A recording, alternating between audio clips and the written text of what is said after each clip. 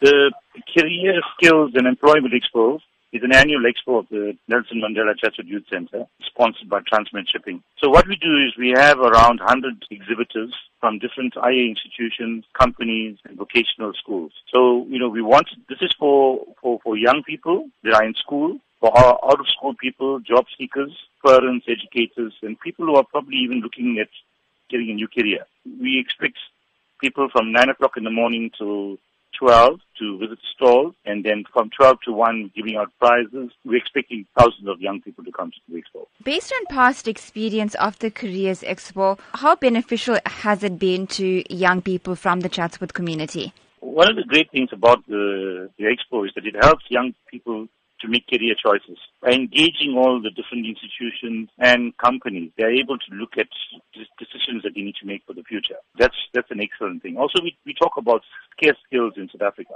All the different things that people should be, the kind of careers that people should be looking at. And then also the job opportunities that are created by companies. They come there and they try to recruit young people into jobs or learnerships and that kind of stuff.